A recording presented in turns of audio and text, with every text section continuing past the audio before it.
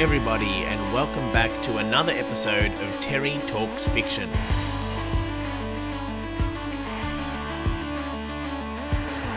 We are back for 2023, and we're starting off very, very strong with a review today of V.E. Schwab's incredible story about a deal with the devil gone either horribly wrong or horribly right, depending on your perspective, a timeless woman watching the world flow around her, the incredible weight of history, and of course, a love story. This is a review of The Invisible Life of Addie LaRue.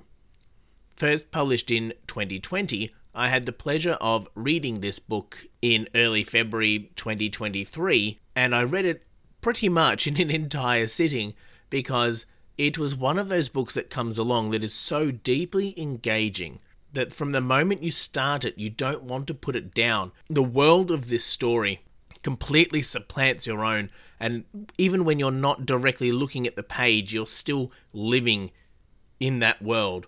You can't get it out of your head. It's infectious. And you find yourself looking at the world in a new way, looking at those around you and wondering which people have sold their souls away to the devil, because the premise is so well executed in this novel, it becomes so eminently believable. For those who haven't read the novel but sound intrigued by that intro, I urge you to go off and read this before listening to this review, because it is going to spoil the hell out of it. The literal hell out of it in some cases, and you do not want to deprive yourself the opportunity to read this book. The book describes itself thus. When Addie LaRue makes a pact with the devil, she trades her soul for immortality. But there's always a price. The devil takes away her place in the world, cursing her to be forgotten by everyone. Addie flees her tiny hometown in 18th century France, beginning a journey that takes her across the world, learning to live a life where no one remembers her and everything she owns is lost and broken. Existing only as a muse for artists throughout history, she learns to fall in love anew every single day. Her only companion on this journey is her dark devil with hypnotic green eyes, who visits her each year on the anniversary of their deal. Alone in the world, Addie has no choice but to confront him, to understand him, maybe to beat him. Until one day, in a second-hand bookshop in Manhattan, Addie meets someone who remembers her. Suddenly thrust into a real, normal life, Addie realizes she can't escape her fate forever. The book's blurb here touches really well on pretty much all of the points that make this such an exceptional read. Addie's story of being a timeless witness through history is fascinating, and it's one of those things where it's really very well presented to the reader. The story cuts between flashback chapters from Addie back as she's working her way to the other half of where the story is told, which is the present day, or the world of around about 2014. And the way that those two elements of the story are woven together is done really masterfully. I've read a few books even recently that try to tell this sort of split-screen story, as it were, where you're bouncing in between time periods with someone who is immortal or ageless. And so often the connective tissue between each of those chapters doesn't really stretch as perfectly as it does in this story, giving us peaks and troughs between each individual chapter and each individual cut, relating them to each other in some way, but also painting and stitching together a much wider tapestry of storytelling between the major events from the past and the present. What really sets these flashbacks apart is the tight focus on Addie and her relationship with the dark during these periods. So there's not...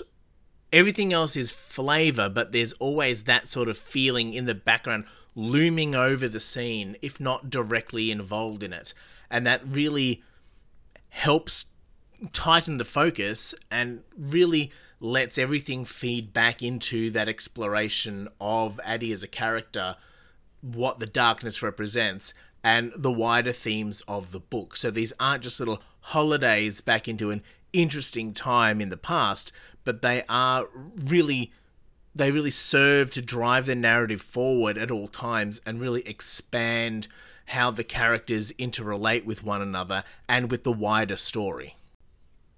It's a really difficult balance to pull off properly, and Schwab has done that so incredibly well here that it really feeds into that feeling of not wanting to put the book down at any point, because everything is leading on to another thing, and pretty much every page you turn is giving you additional context into either how Addie became the way she was that you've already seen in the chapters set in the present day because of those experiences in the past, but also when you're reading the present day chapters, the extra context that you keep getting about her history, or the glances, the snippets that you get into her, what must have happened in her past that you don't know about yet because of the way she's acting in the present, is so deeply engaging. It just draws you through the novel. It constantly gets you questioning what's happening and where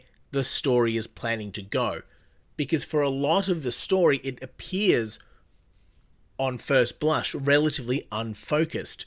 You're just stepping through Addie's life chronologically in the present when nothing particularly is building for quite a while, interspersed with all these little bits of her past and history that are informing her as a character, but not really giving you a clear vision of what direction the novel's heading in. But somehow, instead of acting as a detriment to the story, it acts as a deeply engaging mystery that makes you want to keep reading to see what is going to happen and where these things are going. There's a sort of sense that you can get when a story is very well written that reassures you things are being done on purpose and not by accident. The question of where is this story going could easily be framed with the inflection of where is this story going? But because it's so well written and so well put together, it's the fingerprints of the author and the indication that yes, there is a plan and yes, this is going somewhere is so evident just from the way that it's written. It's such a hard trick to pull that off, and this does it so very, very well. And part of what helps with that too is just how deeply interesting the premise of this story is. Now, there's nothing very new about a story that is about a Faustian deal with the devil. The sting, the barb, the genie's wish, the twist, all of the, if you have a story about a deal with the devil, in any context, you always expect this to be a thing where the character gets more than they bargained for, but also that they get exactly what they bargained for, because the devil is kind of like that in literature when making deals. The be careful what you wish for idiom has arisen from these sort of stories for a reason. And again, at first blush, this doesn't seem particularly different to any of those multitude of stories which you've probably read before, or which you could easily find, and which you could certainly just run an Amazon search for and get 100 different stories, all involving some sort of deal with the devil gone awry. But the specifics of how Addie's bargain in this works are really interesting. It's something, as an archaeologist, it's something that hits home particularly close to me. I've often considered that if I had my genie's wish, it would be to be able to act as a witness for the entire of Earth's history from start to finish. And it's interesting to see how that premise gets played out in this context where Addie is the only one who has that memory of the time she spends on the planet. And it goes very quickly too. It's not even just the idea, playing with the idea of being forgotten over time. If you live for long enough, you see everything disappear. All the people who once knew you move on and die, and you are forgotten over and over and over again. In this case, it takes the best of both worlds. It takes the depth and the weight of time and history acting on Addie as the witness, as the person who is moving through the world, but it also rapidly accelerates the idea of the fleeting nature of human memory, of human impact on the world, and it makes it so basically as soon as she is out of view, she is forgotten. There are scenes where she has, she's at a restaurant and people go to the toilet and come back and she has to reintroduce herself to them every time, or they turn away to have a slightly extended conversation with the waiter and turn back around again and don't understand who this woman sitting at the table with them is. By really ramping that up to this sort of almost ludicrous proportions, it really puts in stark focus that idea of, I guess, the fleeting nature of human impact upon the world, and really invites the reader to start looking at it in the way that Addie must start looking at it as well, as a long-term thing, which is more defined by the way other people act on their own from your influence or from your presence, rather than it is your actual impacts on the world themselves. As the blurb said here, she finds herself acting as a muse for artists, sculptors, musicians. She is the person that can plant the seeds in people's mind that they can then take as their own and spin into something new, forgetting where they got the initial kernel of an idea from. And the fact that Addie can't even write down her name on a piece of paper, can't use a keyboard or a touchscreen on a mobile phone, because literally any impact she has on the world is immediately erased, is a really elegant way of taking that idea to its extreme and exploring it and pulling out what is thematically important from those ideas and letting those play out in the story. And it's particularly interesting how that plays off with Addie's long-term, I guess, mental health, her long-term understanding of her own situation, and how that plays in with the devil himself. The personification of the god in the darkness, the old god to which she initially sells her soul to in her moment of most intense desperation. I adored how the specifics of their relationship and how their relationship matured over their time together was dangled away from the reader, but we were given enough clues from context, from the way Addie acted in the present, to know that something had happened in their long history together. At some point, we understood that there had been a fundamental shift. There'd been almost a rebalancing of power in their relationship. Because when we start, all of the power is very much in the darkness's hands. He has all the power in every sense of the phrase. But as time goes on, you get those viewpoints into Addie and how cunning she is, how motivated by her own volition, how motivated she is by her just simple desire to continue, the joy that she still finds in every aspect of life. There's a brilliant scene where basically the devil goes to show her something, and he says, at that moment he looked at her and he saw the indescribable joy that she had at experiencing something new.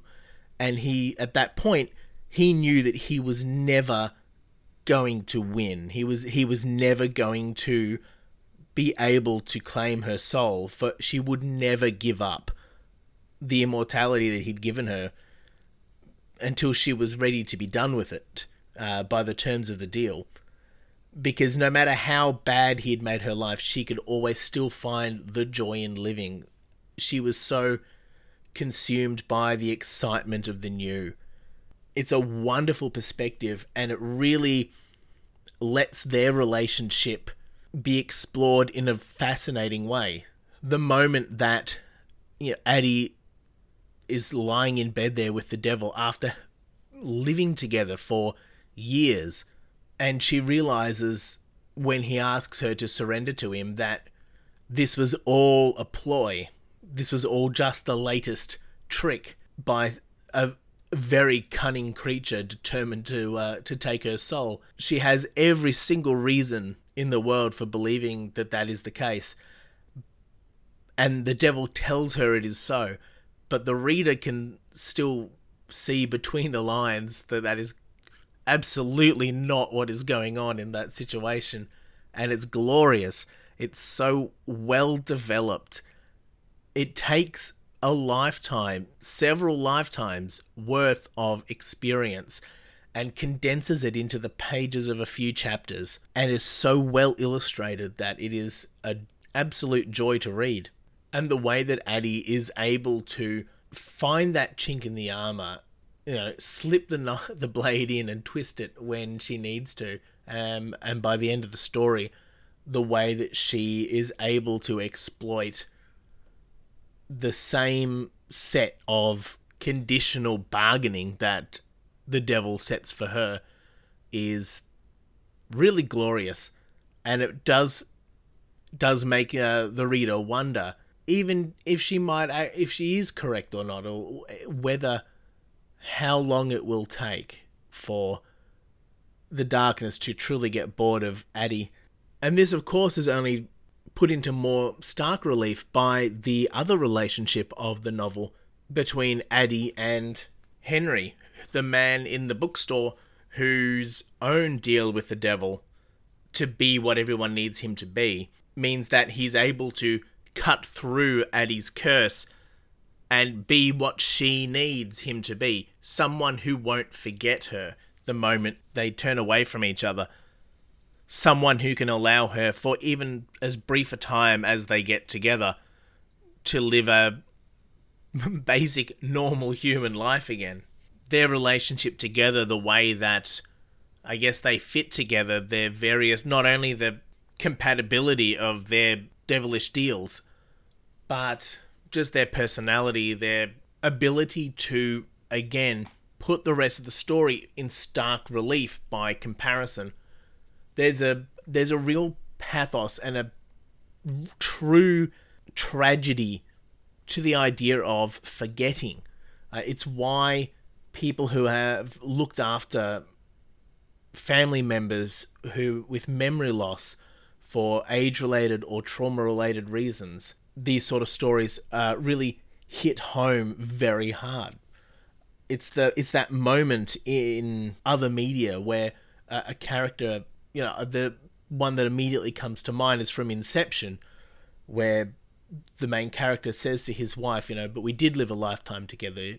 You've just forgotten it. Where the only good part of the movie, The Notebook, when you see the moment that the main characters remember each other and the crushing emotional destruction of the moment when they forget again. It's such a powerful human need, the idea to be remembered. It's sparked so much of humanity's behavior over the millennia. It's Ozymandias in the sand, the feet of the broken statue, and the universal understanding, the universal pathos of that tragedy as well. It's all wrapped up so well in the person of Addie LaRue, and how that's explored with her relationships between the two men of the book and all of the historical characters that she's come in contact with throughout the story's 300-year history. And the way that Schwab has taken that and played with that theme and explored it from various different angles is so stunningly well done. It's so stunningly engaging. And it's no wonder that this book was up for or won so many various awards. And there are so many small things about this story which are great too. The wide range of sexuality and gender which is explored through here, or gender expression at the very least. The uncompromising look at mental health and exploring those through the lens of an ageless, unchanging, immortal ghost being might seem like a strange choice, but it's done, again, very well. And especially through Henry's lens as well. There's a lot that is really valuable, hits home for a lot of people, I'm sure, not just myself, reading through just the way that they've experienced life and the pressure and the weight that has put on them. And it's very easy to empathize with the choice to remove that weight or to trade that for the most valuable and yet also invisible possession that you own. I feel like I could probably just ramble on and on about this book for hours, but what it would all come down again to point towards would be the conclusion that this is a fantastic read.